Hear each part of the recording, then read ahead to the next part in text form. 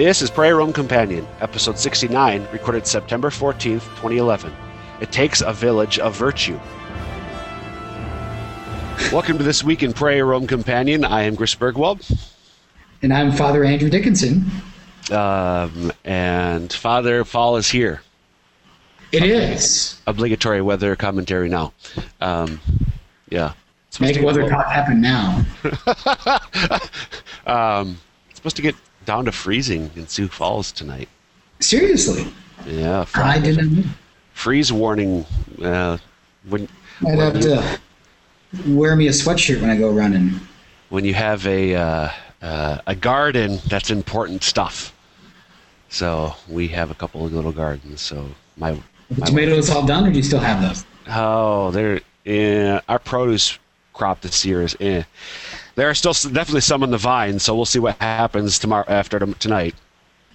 Yes, Father, when you wake up at 5 tomorrow morning, it's going to be 32, supposedly. So, yep. So anyway,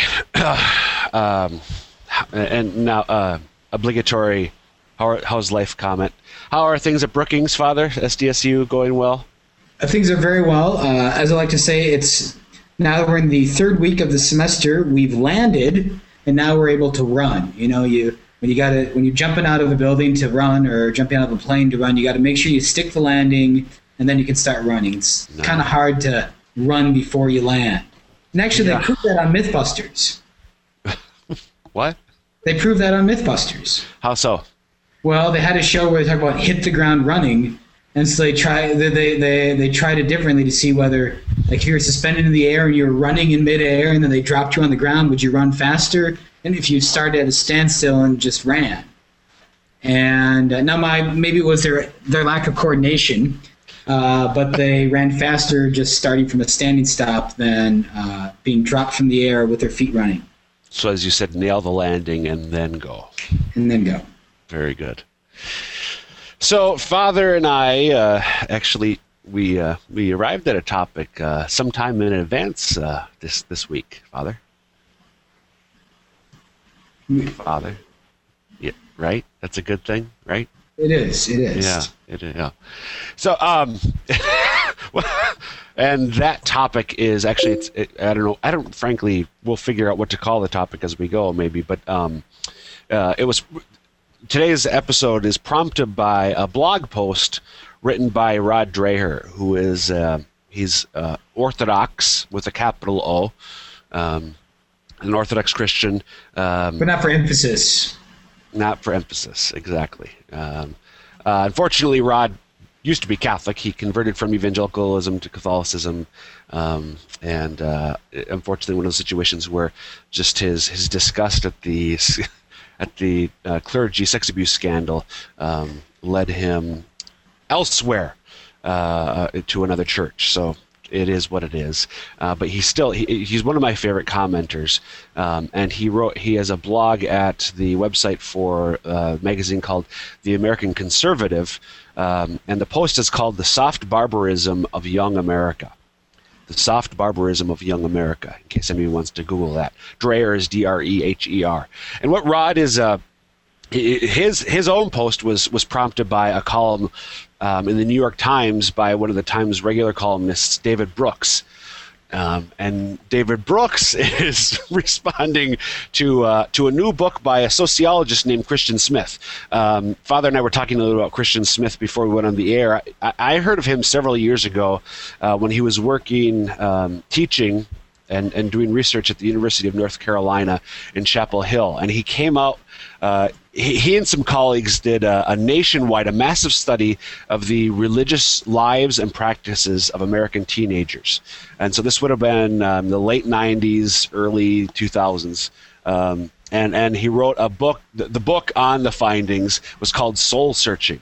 And then he wrote up a follow-up a few years later in which he and some of his fellow scholars went back and re-interviewed the teens who were now in their early 20s and the fruit of that research was published in a book called Souls in Transition, and then more recently, just in the last month or so, I think, he wrote a book called Lost in Transition, which is more, not so much where his previous two works, these two works that I mentioned, were more sociological analysis. Now it's more of his commentary, his I don't know, I hate to say this, but opinion, for like informed opinion about the state of life among American young adults, lost in transition. And that book is what prompted David Brooks to write his column, which prompted Rod Dreher to write his column. Father, when I shared this Dreher's post with you, I've sort of given the background, the history, how we get there, and I can talk about Smith maybe more if it comes up. But what struck you about Dreher's column to begin with? Or is there anything that you think I should talk more about with regard to Smith or Brooks? Well, I think it's really Smith doing, I think, I don't know if the right word would be analysis, but he's described the state of things in previous books, just kind of giving a sociological report, in those previous books. Now he's kind of going for the analysis, the impact. He's reported the facts, now he's analyzing what the facts mean in the present and the future. Is that right? Yeah, pretty much. He does some of that in the prior two, but it's those findings are more strictly sociological, I'd say. I mean, he does some, like there's this term that Dreher refers to of Smith's, which we'll explain maybe in a little bit, moralistic therapeutic deism, MTD, moralistic therapeutic deism. It's a term that Smith and his colleagues coined to describe the form of religion, in a sense that they found most American teens actually practice. So that's where he does some analysis, but this Lost in Transition is maybe a deeper analysis, or where it's a little bit abstracting in a sense from the sociological findings that he reported in the previous two books. Sounds good. Well, so the first thing that drew my attention is precisely just who it concerns. Okay. That it's concerning young adults in America, young America. Concerns me in two ways. One, because I consider myself on the edge of being pushed out of that, so I can still consider myself a part of that group. Yep. 32 years old, I'm still young America in a certain sense. Yep. And secondly, secondly then would be that's the future of America. Yep. If we want to look at, these are the people who are making decisions, and even just in watching different things that go on in the world today, we see them as already that lack of virtue, and now we're seeing how that lack of virtue is going to impact even the ability to discuss things in a social way. And we'll talk about the impacts for society and having community and commonality and coming together in a little bit. Right. And then third, I work with young people. Yeah. And this is precisely the type of article that I love, or the type of research I love.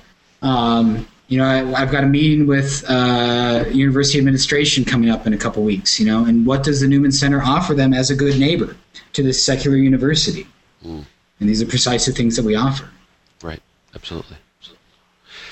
So going back to Smith a little bit, since it's his findings, which are the genesis of Brooks' column and Dreher's post, and I referred to this moralistic therapeutic deism, which I found when I came across Smith and his works several years ago to be fascinating and very much in line with what a number of other scholars, in particular some Catholic theologians that I read, with their own perspective on American culture. So moralistic therapeutic deism, just breaking down those terms and beginning with the end, deism was and is a philosophy that particularly arose in the Enlightenment, and that some of the founding fathers of America held to, which said that there is a God, but he is sort of like the God of Aristotle. He's the first cause, the unmoved mover, that being, which may or may not be personal, that put everything into existence, keeps everything into existence, but this being has little, if any, concern about what happens within creation. So sort of like God got things started and he keeps them going, but he doesn't get involved in the lives or in the course of lives of individuals or even of nations, or frankly of anybody. So in a sense, God doesn't care about us. He's not concerned with our lives, is what deism holds to. Moralistic and therapeutic. So moralistic, the idea that religion is about what I do, about being good fundamentally, and therapeutic is about meeting my own emotional, psychological needs and so on. So putting this together, moralistic therapeutic deism. What Smith and his colleagues found is that American teens, and then I think it applies to most of us, frankly, whatever form of religion we claim, whether Catholic, Lutheran, Jewish, Muslim, Mormon, whatever we claim we are, in fact, most American teens, and again, I think most Americans, are in fact moralistic therapeutic deists. The way that Smith puts this, God exists, but he is the divine butler, the cosmic therapist. So who's a butler? Well, he's the guy who's in the back room until you need him, and you ring the bell and he comes and he provides you with what you need, and then he goes back and he stays put, so to speak. Right. A therapist, out of sight, out of mind. Out of sight, out of mind. A therapist, he's there. A therapist is there when you need him to give you aid and comfort, and then you get your hour or whatever you need, and then you're done with them. That's how many American teens, Smith found, view God. Even if whatever they're Christian, Jewish, Muslim, whatever the vast majority of American teens see God in that way. And that's sort of the input, and then all this other stuff is his findings about what that means for in their lives, and this in particular now in Lost in Transition, he's looking at the fact that because they are empty deists, they lack a vocabulary and a mental skill set, the ability to discourse about moral questions, let alone metaphysical questions. Would that end there, Father? Based on your reading of Dreyer's column, would that be what he seems to be after? Right. That seems to be the basic idea of it, and then, of course, I'm drawing out implications of it. But precisely that moralistic therapeutic deism doesn't give them any sort of means of that sort of engagement, or even a grounds for that sort of engagement. You have to have a ground on which to stand, if you will. You have to have a place in which you can engage one another. So MTD, moralistic therapeutic deism, has stripped that from there. Right, and so they can't, as Dreyer and Brooks and then Dreyer both lament, they can't talk intelligibly about how they determine what's right and wrong, how to act. There's one quote from Brooks's column that Dreyer cites. The default position, which most of them come back to again and again, is that moral choices are just a matter of individual taste. It's personal, the respondents typically said. It's up to the individual. Who am I to say? Rejecting blind deference to authority, many of the young people have gone off to the other extreme. I would do what I thought made me happy or how I felt. And then this is in particular the line that really struck me. I have no other way of knowing what to do but how I internally feel. I have no other way of knowing what to do but how I internally feel. Father, your interaction with young adult Americans, would you say that's true for many? I mean, not necessarily the Newman Center students. Maybe it is Newman Center students as well, but do you see that as being their MO, so to speak? Very much so. And even just as a young American myself, to a certain extent, I see and experience that temptation within me, just as being a member and a product of our current culture. That's certain that that mindset is certainly a part of me as well. Furthermore, I see how that mindset is deliberately taught in regards to the human things of this world. It's interesting because then we have that dichotomy, especially for myself here at a scientific engineering school. We have the dichotomy between the sciences, which are absolute, full, complete, final, on one side. You can talk about them, you can disagree, you have all these full things, and then the other side we have my personal feelings or experience of things. And so that's just I think to me it's very accurate to what reality is. Right.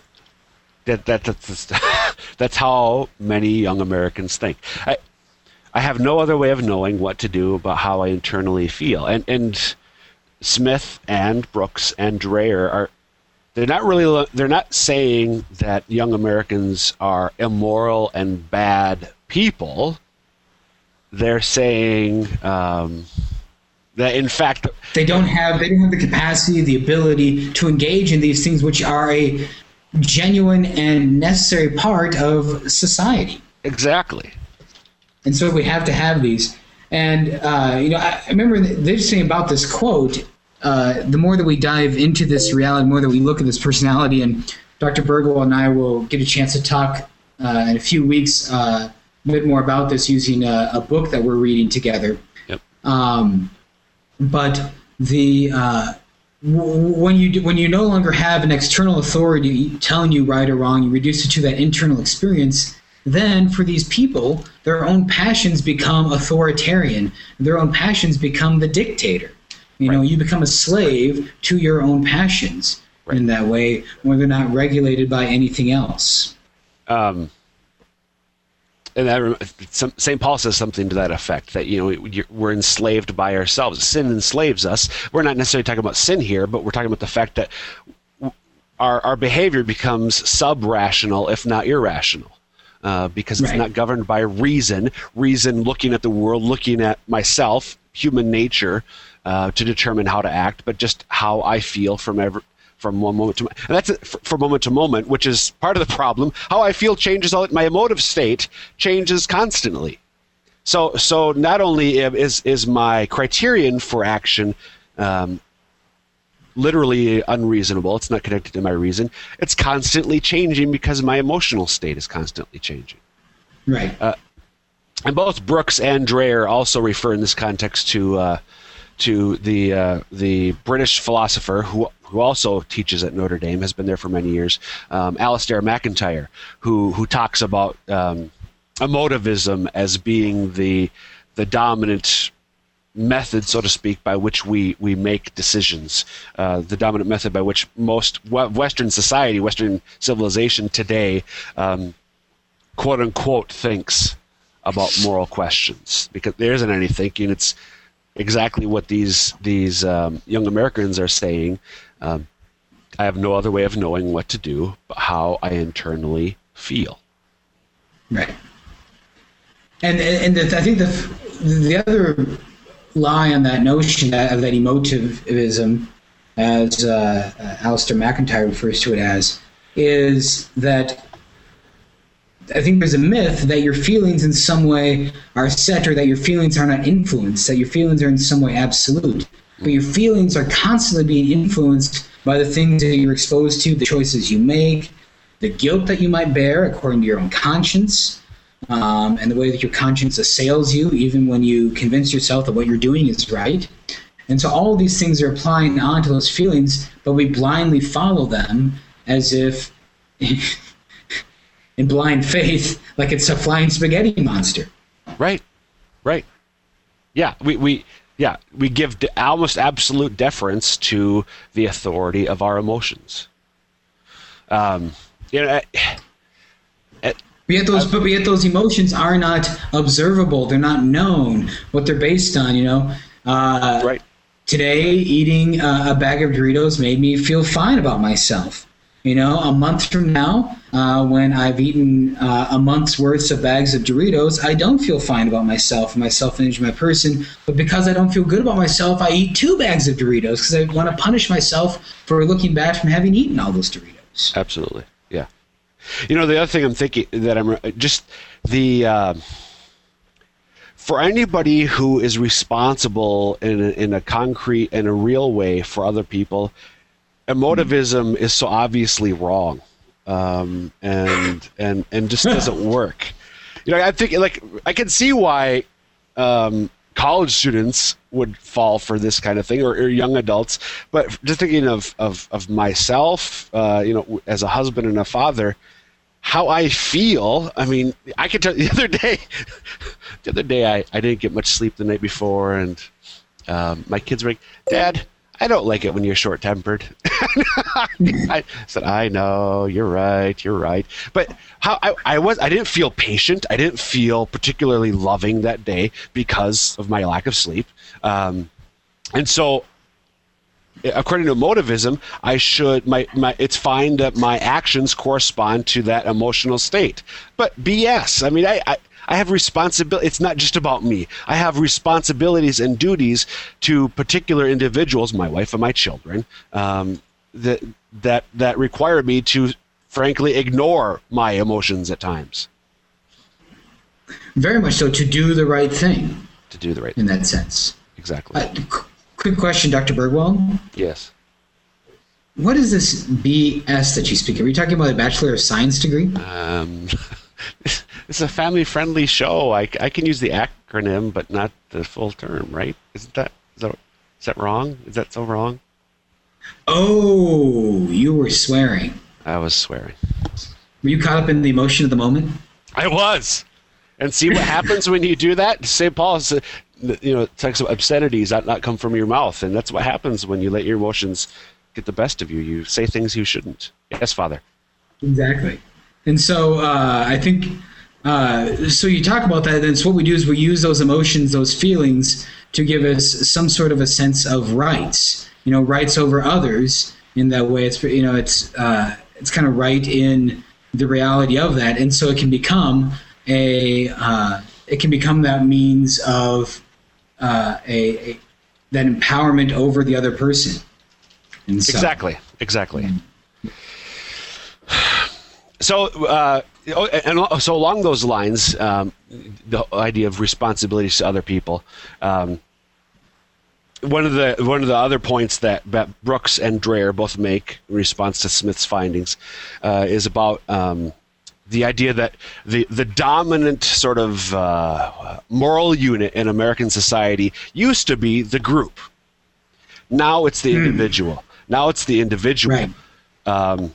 And so with the individual, with that individualization, it becomes about me and my rights, what's owed to me, but not, as I was just saying, about my responsibilities to others. Whereas when it's a group, whether it's a family, a parish, whatever, you've got both. I have rights, but I also have responsibilities.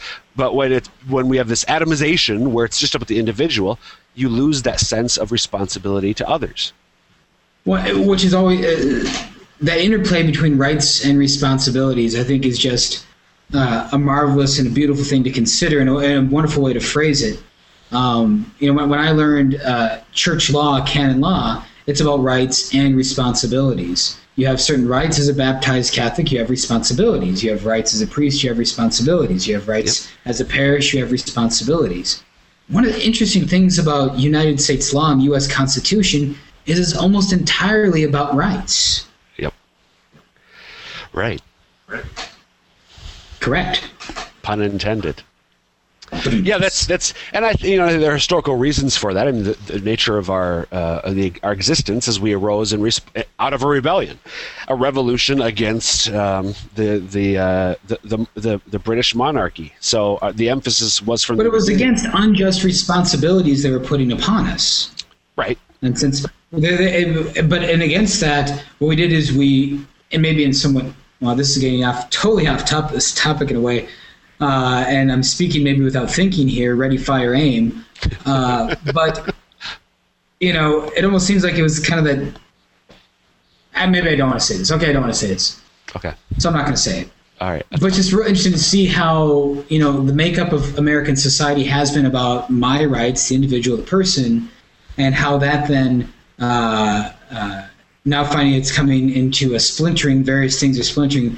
One could almost wonder, is this something that's more a part of American roots and an imbalance there at the beginning? Right. And that's, there's just to take Catholics. There are Catholics on both sides of that debate. So it's certainly an interesting debate to be had. But regardless, I think that there will be agreement of the points that we're making here, riffing off of Dreyer, Brooks, and Smith. And getting back to the whole idea of the group as the fundamental moral unit, a point that McIntyre also makes, and the others have made too, is it's in the group that we learn those habits, those practices, which are the virtues.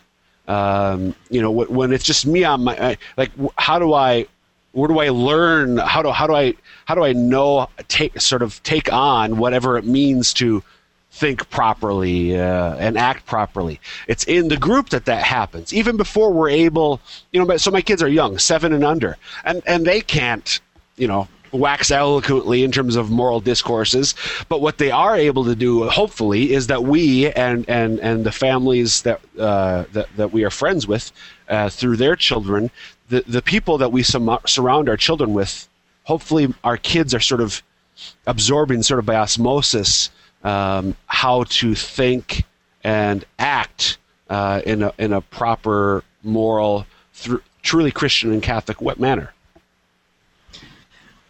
Right. And now just to throw in that word of caution to your statement, which I do agree with, but that caveat, of course, is, are you saying it takes a village to raise a child?